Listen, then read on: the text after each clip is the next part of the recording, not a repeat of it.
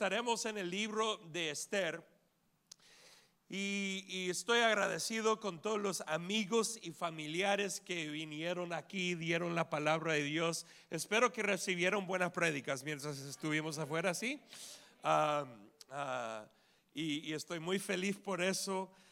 Gracias a mi suegra, la pastora Aura. Gracias a mi querido amigo Emanuel Espinosa también por traer la palabra de Dios. Y era de mucha bendición.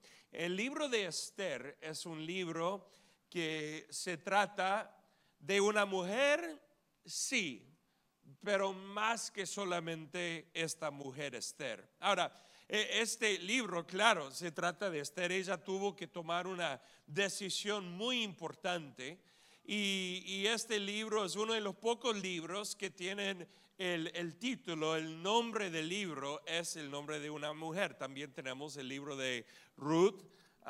Entonces, esta mujer tiene un rol muy importante, pero quiero que entiendan lo que está pasando aquí, porque este libro es único dentro de las 66 libros de la Biblia. ¿Por qué? Porque el libro no le menciona a Dios. No puedes encontrarle a Dios en ningún versículo de este libro. Entonces, ¿realmente de qué se trata este libro? Bueno, el libro se trata del pueblo de Dios. Quiero que digan conmigo eso, el pueblo de Dios. Una vez más, el pueblo de Dios. Este libro se trata de la amenaza que la nación de Israel, el pueblo de Dios, los judíos, tenían contra ellos. Y esto es muy importante, porque desde el momento que Dios estableció su propia nación, el enemigo ha tratado de destruir esa nación. ¿Y por cuántos años ha tratado de destruirlo? Por miles de años, hasta hoy en día. No ha parado. Y el pueblo de Dios, comenzando con la nación de Israel, este libro nos muestra la importancia del pueblo de Dios. Está enfocado en ¿el qué? Pueblo de Dios. Y por esa razón nosotros como iglesia en ciertos momentos oramos por Israel y debemos y creemos en apoyar a Israel. Y gente diría, ay, pero ¿por qué es que esto, aquel, otro y la política? No. Por la palabra de Dios creemos en el pueblo de Dios. ¿Están de acuerdo? Entonces, la misma palabra, y algunos aquí dirían, ok, pastor, pero eso es el Antiguo Testamento. Bueno, sí, comienza ahí, pero no termina ahí, ¿correcto? El pueblo de Israel es la semilla, pero esa semilla siguió creciendo y con la llegada de Jesús se amplió para incluir ¿a quién? A los gentiles, a ti y a mí, gracias a Dios. Y ahora hoy en día nosotros estamos incluidos en el pueblo de Dios. ¿Cuándo da gracias a Dios por eso? Ahora, amén, damos ese aplauso. Ahora, algunos dirían, entonces ya que es más amplio, el pueblo de Israel no importa. Mentira.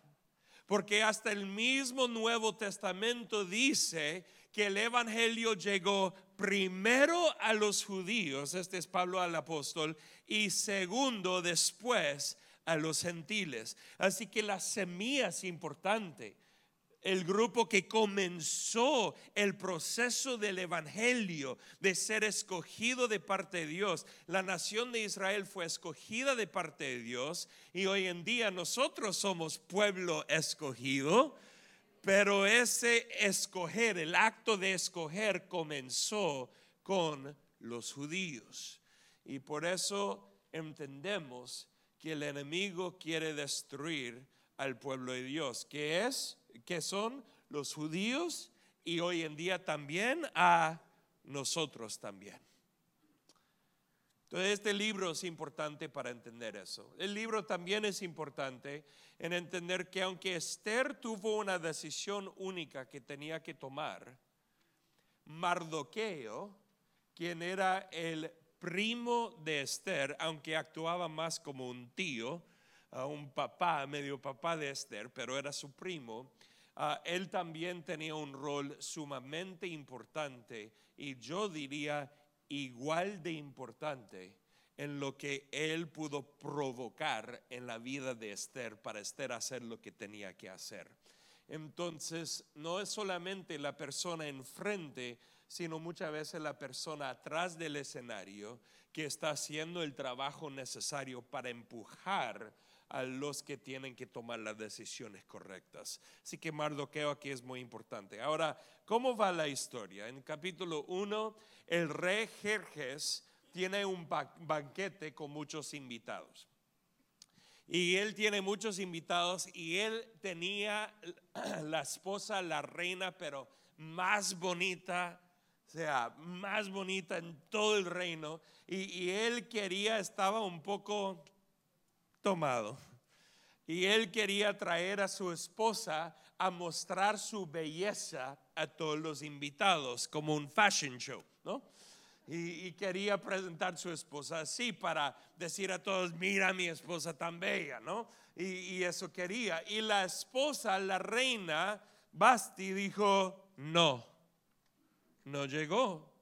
Entonces el rey, claro, estaba muy enojado y él consultó a sus líderes, a su gente sabia y dijo, ¿qué debemos de hacer? Y esos varones sabios, no sé si eran sabios o no, pero ellos dijeron, bueno, el problema es que como ella te faltó el respeto, ya todas las mujeres en el reino van a faltarle el respeto a sus esposos. Así que ese es un problema grave que vamos a tener. Así que lo que tiene que hacer es sacarle a ella de su posición y enviarla fuera de tu reino. Y eso es exactamente lo que él hizo. Le quitó completamente su posición y del reino. Y ya después llegamos a capítulo 2 y el problema es que ya está un poco triste porque ya no tiene esposa. Bueno, tenía un montón de mujeres, ¿no? Pero no tenía su reina. Entonces estos hombres sabios dicen, bueno, ¿por qué no hacemos una competencia para que consigas tu próxima reina? Y va a ser una competencia de vírgenes aquí en el reino. ¿Y quién entró en esa competencia? Esther. ¿Y quién ganó la competencia? Nuestra querida Esther. Y la realidad es que hay que entender que hay momentos cuando Dios te posiciona para un propósito mayor. Tú y yo tenemos una responsabilidad de parte de Dios para ser personas del reino de Dios, para establecer el reino en los lugares donde Dios nos ha puesto. ¿Dónde está el reino de Dios? El reino de Dios está donde tú estás. ¿Está aquí ahora? Sí. ¿Pero está en tu vecindario donde tú vives? Sí, porque tú estás ahí. ¿Está en tu trabajo? Sí, porque tú estás ahí. Donde quiera que tú estás, tú eres un agente del reino de los cielos. Y Dios nos invita a operar primero para los propósitos de su reino, donde quiera que estamos. Y no importa tu posición, puedes tener una posición como Esther, puede ser que el próximo presidente de los Estados Unidos está aquí en este cuarto, puede ser que el próximo científico súper conocido, o puede ser que tu trabajo es maestro o abogado o lavar baños. No me importa, lo que importa es entender que donde quiera que Dios te ha puesto, tú eres un agente del reino de los cielos en ese lugar. Tú eres. Y ese es mi llamado para ti hoy. Te estoy desafiando hoy a vivir la vida que Dios te ha llamado vivir como alguien que pertenece al pueblo de Dios. Entonces Esther entró en ese rol y un día un hombre llamado Amán se enojó con el primo de Esther. ¿Y cómo se llama el primo otra vez? Mardoqueo. Se enojó con él porque Mardoqueo le faltó el respeto, supuestamente. Bueno, de cierta manera sí, pero era porque Amán realmente era un hombre horrible. Y dice esto, es muy interesante, no está en el boletín ni en la pantalla, pero si tienes tu Biblia, esto está en capítulo 3, versículos 5 y 6. Dice: cuando Amán vio que Mardoqueo no se inclinaba ante él ni le rendía homenaje, se llenó de furia. Furia, dice.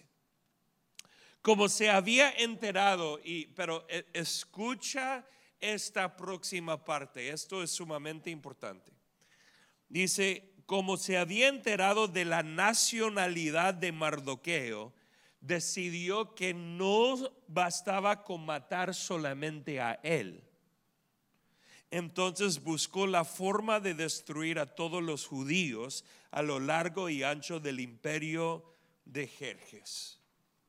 Wow, se llenó de tanto enojo que no quería solamente matarle a Mardoqueo, sino matar a todos los judíos. Esa actitud demoníaca es una actitud que ha existido durante toda la humanidad contra el pueblo de Dios, que existe hasta hoy en día también contra Israel y también contra nosotros, que somos el pueblo de Dios también.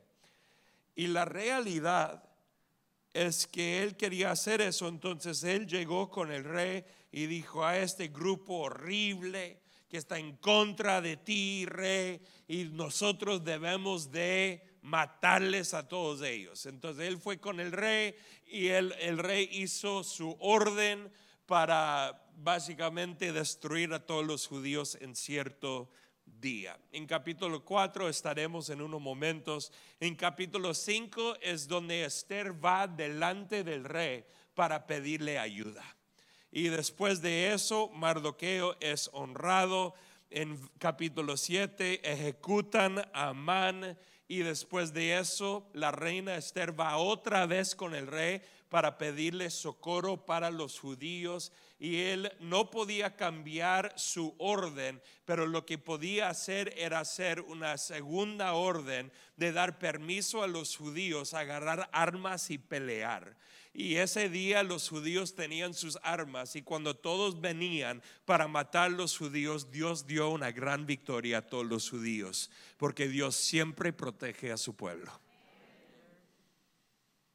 Siempre protege a su pueblo. Entonces voy a enfocar en capítulo 4 de Esther, que es una conversación entre Mardoqueo y Esther, y llamar la atención a ciertas cosas. Pero el título del mensaje hoy es este: para un momento como este. Quiero que lo digan conmigo: para un momento como este. Dios te ha creado para un momento como este. Y no importa si eres Esther, quien tenía el oído del rey. No importa si eres como Mardoqueo, el primo de Esther. No importa si eres como un judío en un pueblito que no tenía ningún acceso al rey, pero lo único que tenía era una arma para defenderse. No importa la posición, pero tú has sido creado para un momento como este. No es accidente ni casualidad de que tú estás viviendo en el momento en que estás viviendo, y lo que Dios desea hacer contigo es único, es importante. Dios te ha puesto aquí en este mundo con un propósito y has sido creado para un momento como este. Versículo 1, capítulo 4. Cuando Mardoqueo se enteró de todo lo que había ocurrido, se rasgó su ropa, se vistió de tela áspera, se arrojó ceniza y salió por la ciudad llorando a gritos con un amargo lamento. Llegó hasta la puerta del palacio, porque no se permitía que nadie entrara por la puerta del palacio vestido de luto.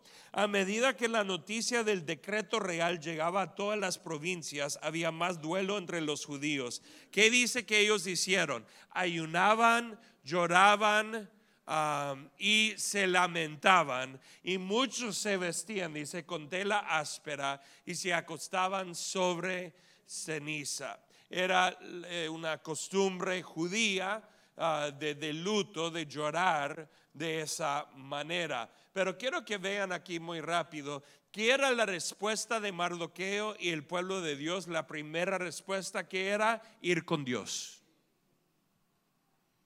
¿Qué es la primera palabra ahí en la segunda parte del versículo 3? Ayunaban, iban con Dios, porque ellos entendían que su esperanza estaba en el Señor. Hoy en día hay muchas personas que dicen que cuando algo pasa mal en el mundo, hay todos esos cristianos que dicen que están orando. ¿Para qué sirve la oración? Déjame decirte que la oración sirve para mucho. Dios responde a las oraciones. Así que si escuchas a alguien en este mundo menospreciando la oración, como nada más oras, tú haces nada más, diles, está bien, porque tengo un Dios que pelea a favor de nosotros. No, pero tiene que hacer algo más. No, en ese momento lo único que podían hacer era orar. ¿Quién tenía acceso al rey? Ninguno de ellos. Entonces su única opción era orar. Y Dios es fiel. Dios es fiel. Versículo 4. Cuando las doncellas y los eunucos de la reina Esther se le acercaron y le contaron lo de Mardoqueo, ella se angustió profundamente. Pero mira, no se angustió profundamente por amor o por empatía. Ella se angustió profundamente porque en ese momento era egoísta. ¿Esther egoísta? Sí, por un momento, chiquito, pequeño, ¿ok? Pero sí fue. ¿Cómo lo sabemos? Mira lo que dice. Ella se angustió profundamente. Le envió ropa, ¿para qué? Reemplazar la tela áspera. Entonces, en vez de preguntarle a Mardoqueo qué pasa, dice, me hace incómoda de que estás llorando. Me molesta. Así que ponte la ropa nueva en vez de estar llorando. No. Entonces dice ahí que él rechazó la ropa. Entonces ya en versículo 5 llegamos y que dice, luego Esther llamó a Atac, uno de los eunucos del rey que había sido designado como su asistente, le ordenó que fuera a ver a Mardoqueo y ahora sí averiguara qué era lo que le preocupaba. Ahora le interesa qué está pasando y por qué estaba de luto. Entonces Atac salió a buscar a Mardoqueo a la plaza frente a la puerta del palacio. Mardoqueo lo puso al tanto de todo lo que había pasado. Hasta él le dijo el monto exacto de dinero que Amán había prometido depositar en la tesorería del reino para la destrucción de los judíos. Mardoqueo le entregó a Atac una copia del decreto emitido en Susa que ordenaba la muerte de todos los judíos. Le pidió a Atac que se lo mostrara a Esther y le explicara la situación. También le pidió a Atac que la exhortara a presentarse ¿dónde? Ante el rey, dice, para suplicarle compasión e interceder a favor de su pueblo. Así que Atac volvió a Esther con el mensaje de Mardoqueo. Entonces, con ese mensaje, Esther le ordenó a Atac que volviera a ver a Mardoqueo y le diera el siguiente mensaje. Todos los funcionarios del rey e incluso la gente de las provincias saben que cualquiera que se presenta ante el rey en el patio interior sin haber sido invitado, di esa parte conmigo, sin haber sido invitado, ¿qué dice de ellos? Está condenado a morir. No sé qué clase de rey pone eso como regla. Mira, nadie tiene permiso de llamar a la iglesia para pedir ayuda. O te vamos a matar. La única vez que puedes venir es si alguien te invita. No puedes pedir oración. No. Alguien te tiene que decir de qué necesitas oración. Pero si tú pides oración, te vamos a matar. Eso era, así vivían. No podías presentarte delante del rey por tu propia cuenta. Tenías que recibir una invitación de parte del rey. Cuando dan gracia que no vivimos así hoy en día. Y ella dice, a menos que el rey le extienda su cetro de oro. Entonces paro aquí un momento. Ya tiene una situación difícil, ¿no? Porque es un riesgo. Si ella va delante del rey sin el rey pedirle, es como 50-50. 50 vivo y 50 me va a matar. Pero mira lo que dice, lee esto conmigo, la parte después, ¿qué dice? Y el rey no me ha llamado a su presencia en los últimos, ¿qué? 30 días. Este ya no es 50-50, este es como 90% muerte y 10% vida. ¿Por qué? Entiéndelo. Porque el rey no solo tenía a Esther como mujer, él tenía multitudes de mujeres, así operaba en ese entonces. Y como ese era el caso, el rey no había visto a Esther por 30 días, porque por 30 días él había invitado a otras mujeres para venir con él.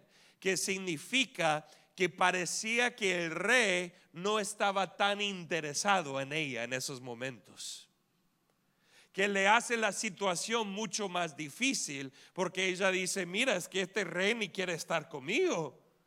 Puede ser que hay un problema, puede ser que ya no soy suficiente bonita, puede ser que lo que sea la razón, pero es que él no quiere estar conmigo. ¿Cómo es que voy a entrar cuando él ni quiere estar conmigo? Estoy poniendo completamente mi vida en peligro aquí. Y te quiero decir que como tú has sido creado para un momento como este, te van a llegar momentos cuando tú eres la única persona que puede tomar la decisión que tú tienes que tomar. Y que hay momentos cuando vas a tener que arriesgar todo. Quizás va a ser de arriesgar el trabajo. Quizás va a ser de arriesgar una relación. Quizás va a ser de arriesgar una posición, una oportunidad o lo que sea por seguir a Cristo y hacer lo que el reino de Dios requiere de ti. Hay momentos cuando vas a tener que arriesgar. Y la pregunta es en ese momento, ¿qué harás? ¿Qué harás? ¿Tendrás excusas como Esther tenía? ¿O decidirás hacer lo que hay que hacer? Y ella dio las excusas a Mardoqueo, y Mardoqueo, Atac le dio la respuesta a Mardoqueo. Y en versículo 13 dice esto: Mardoqueo le envió la siguiente respuesta a Esther. ¿Qué dice él en versículo 13 aquí? No te creas que por estar en el palacio escaparás cuando todos los demás judíos sean asesinados. O sea, tú igual serás asesinada como todos los demás judíos. Pero mira lo que él dice próximo. Él dice en versículo 14: si te quedas callada en un momento como este, el alivio y la liberación para los judíos surgirá de algún otro lado, pero tú y tus parientes morirán. Mira la esperanza de Mardoqueo. Él dice: si tú no cumples con tu rol, ¿sabe qué va a pasar? Tú te vas a morir, pero Dios siempre cuida de su pueblo. Dios va a cuidar y proteger a su pueblo. Ahorita estamos viviendo en tiempos un poco locos. Hay muchos que creen que estos son los últimos días antes de la llegada de Jesús. siento así. Ahora nadie sabe en qué día va a llegar Jesús, ¿correcto? Nadie sabe. Entonces puede ser que tenemos toda la razón y va a llegar mañana. O puede ser que va a esperar otros 1000 años. Pero la realidad es que siento que en la temporada en que estamos es más cerca que lejos. Y el mundo parece que se está volviendo loco y la realidad es que Mardoqueo dice algo tan interesante. Aunque hay una amenaza contra el pueblo de Dios, Dios todavía cuidará de su pueblo. Tú perteneces a otro reino, querido. No te preocupes por todo lo que está pasando, ni te preocupes por las amenazas contra tu vida como cristiano. Y cuando digo amenaza, no estoy hablando solamente de muerte. Puede ser la pérdida de un trabajo, puede ser la pérdida de una relación, cualquier tipo de amenaza. Pero no te preocupes, porque tú perteneces al reino de los cielos y tienes un rey que está a cargo de ti. Entonces él da este mensaje y la segunda parte, versículo 14, ¿qué dice? Léelo conmigo. ¿Quién sabe si no llegaste a ser reina precisamente para un momento como este? ¿Sabe que algunos de nosotros queremos ser como este animal que pone su cabeza dentro de la tierra? ¿Cómo se llama? Avestruz. Me dijeron en el primer servicio también, pero ya olvidé la palabra. ¿Sabe qué? Para que sepan, porque no queremos culpar al avestruz. Pone su cabeza debajo de la tierra para cuidar de los huevos, sus hijos que están ahí, no para ignorar lo que está pasando en el mundo. Pero nosotros lo hemos tomado como un ejemplo de gente que pone la cabeza debajo porque no quieren reconocer lo que está pasando en el mundo. El único problema con esto es que la cabeza está abajo donde no puede ver, pero el resto del cuerpo está de peligro. ¿No es así? Y no va a haber el peligro cuando llega, porque... Y queridos, les tengo que decir esto porque ahorita estamos viviendo en un mundo donde sí hay mucho peligro. Peligro para creyentes, para seguidores de Cristo, peligro en general también. Y debemos ser conscientes de lo que está pasando. Ahora, cuando digo ser conscientes, no estoy diciendo tener miedo. Yo no tengo miedo. Yo sé en quién confío. No para tener miedo, no. Pero para ser consciente. ¿Para qué? Para que puedas orar. Porque si no sabes qué está pasando, ¿cómo vas a orar por algo que no sabes? Entonces es bueno saber lo que está pasando para orar y pedirle a Dios hacer su voluntad, ¿correcto? Segundo, escucha esto. ¿Por qué más debes ser consciente? Porque tienes compañeros de trabajo, compañeros en la escuela que están conscientes, y ellos, porque no tienen a Cristo, tienen miedo. Pero tú, por ser consciente, pero no tienes miedo. ¿Por qué? Porque tu esperanza está en Cristo. Puedes ir con el que tiene miedo y decir: no te preocupes, yo tengo un Dios que conozco, que cuida a su pueblo, y quiero que tú le conozcas también. Ese será uno de tus testimonios más grandes en el mundo. Es que cuando todos están volviendo locos por todo lo que está pasando en el mundo y te preguntan: ¿no estás miedoso? ¿No estás ansioso? Dices: no. ¿Y por qué no? Por Él estoy bien. Pero yo no estoy bien. Yo sé, puedo orar por ti para que tú estés bien. Vas a ver, cada temporada cuando COVID sube un poco, todo el mundo se preocupa de nuevo. Queridos, tranquilos, confía en el Señor. No hay que tener miedo cada vez, como los noticieros ya va a ser 2-3 veces al año. Otra vez hay una nueva ola. Ok, ya para que sepas, para los próximos 50 años va a haber 2 o 3 olas por año. Ok, ok, ¿está bien? Y Dios está contigo. Él cuida de su pueblo. Vienen las cosas, se van, ok, pero seguiremos firmes y estables en el Señor, porque Él cuida de su pueblo.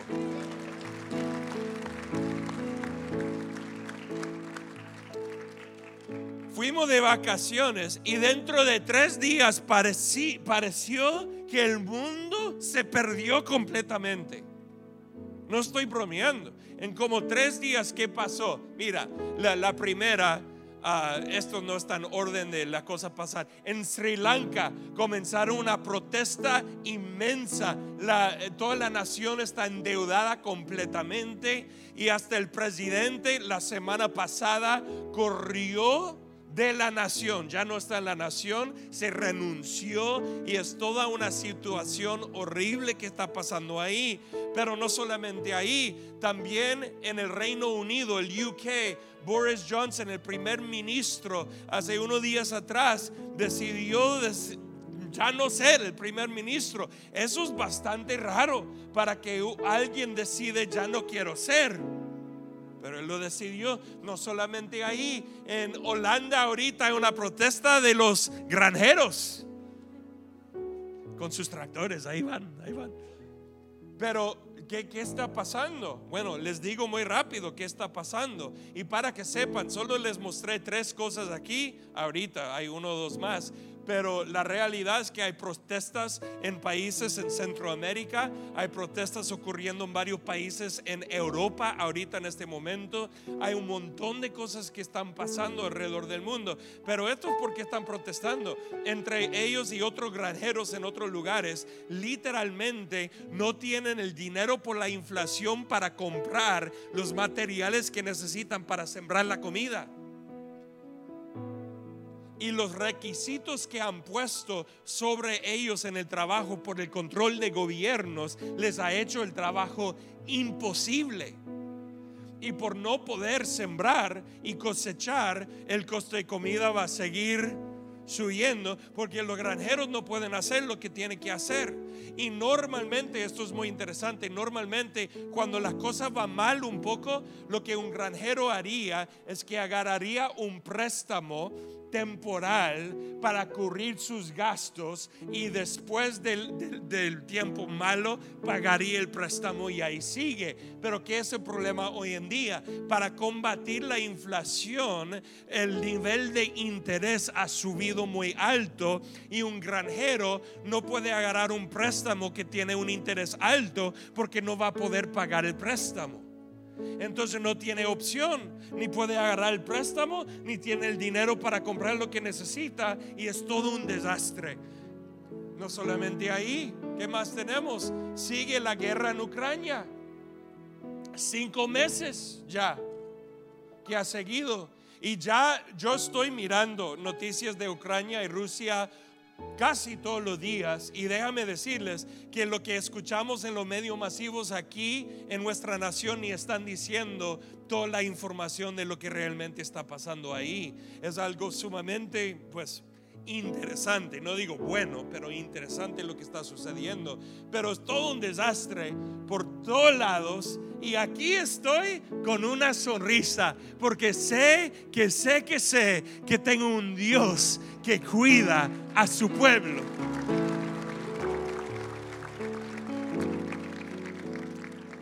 Y si hay problemas en el mundo, hay amenazas contra los cristianos 100%. Ayer estuve en una conferencia en una iglesia de un pastor amigo aquí en Los Ángeles, una conferencia acerca de género, ideología de género y todas esas cosas que están pasando en el mundo.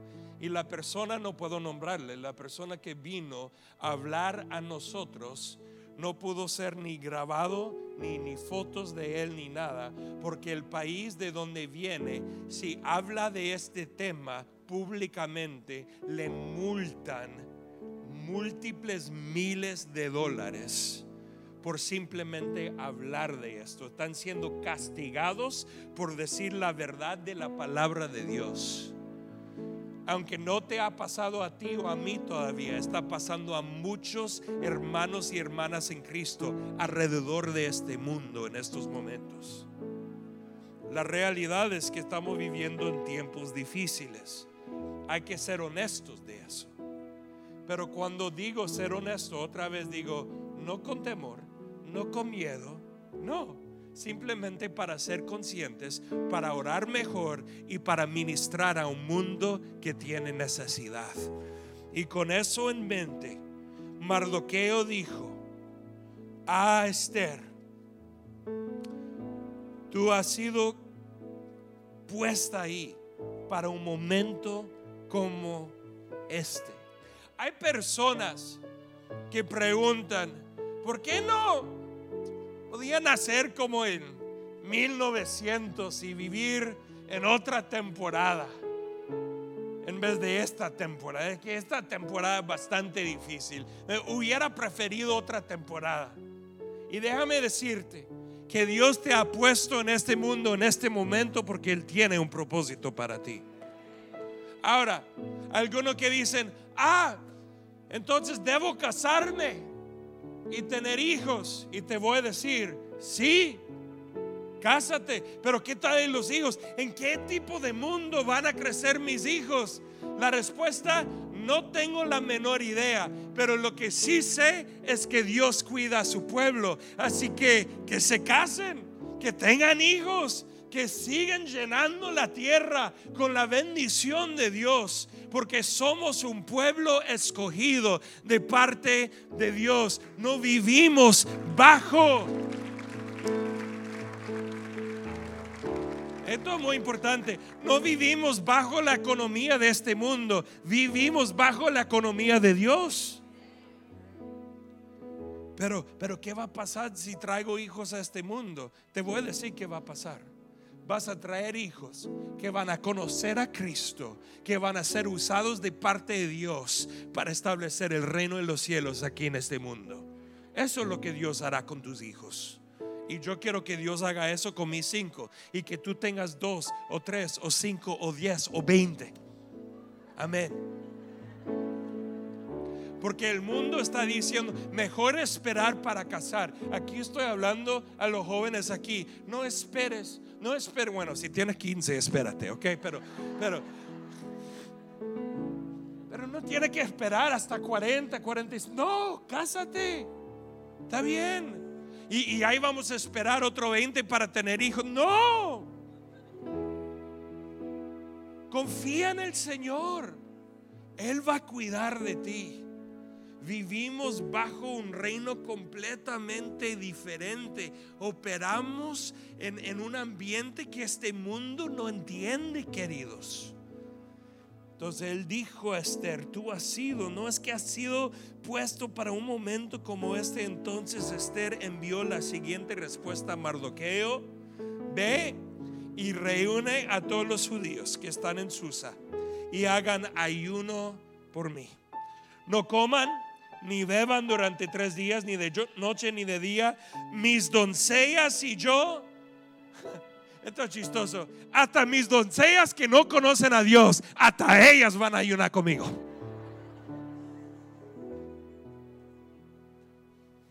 Requisito de la reina. Entonces, aunque es en contra la ley, entraré a ver al rey. Mira lo que dice: si tengo que morir,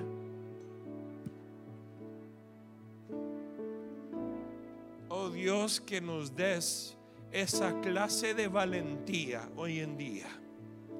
Y si tengo que perder todo, lo perderé todo. Si tengo que morir, moriré, porque seguir a Cristo, hacer el trabajo de su reino, es más importante que cualquier otra cosa. Más importante que cualquier otra cosa.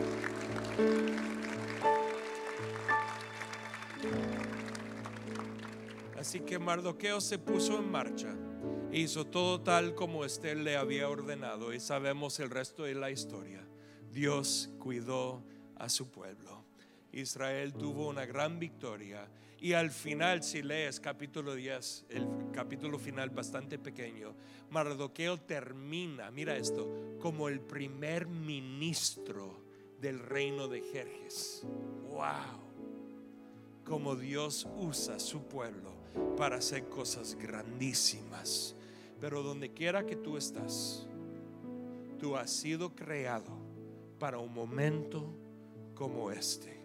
No importa si eres un Esther con posición alta, o si eres el primo de Esther, o si eres un judío en el campo que tiene que defenderse con unas armas, un judío anónimo por allá.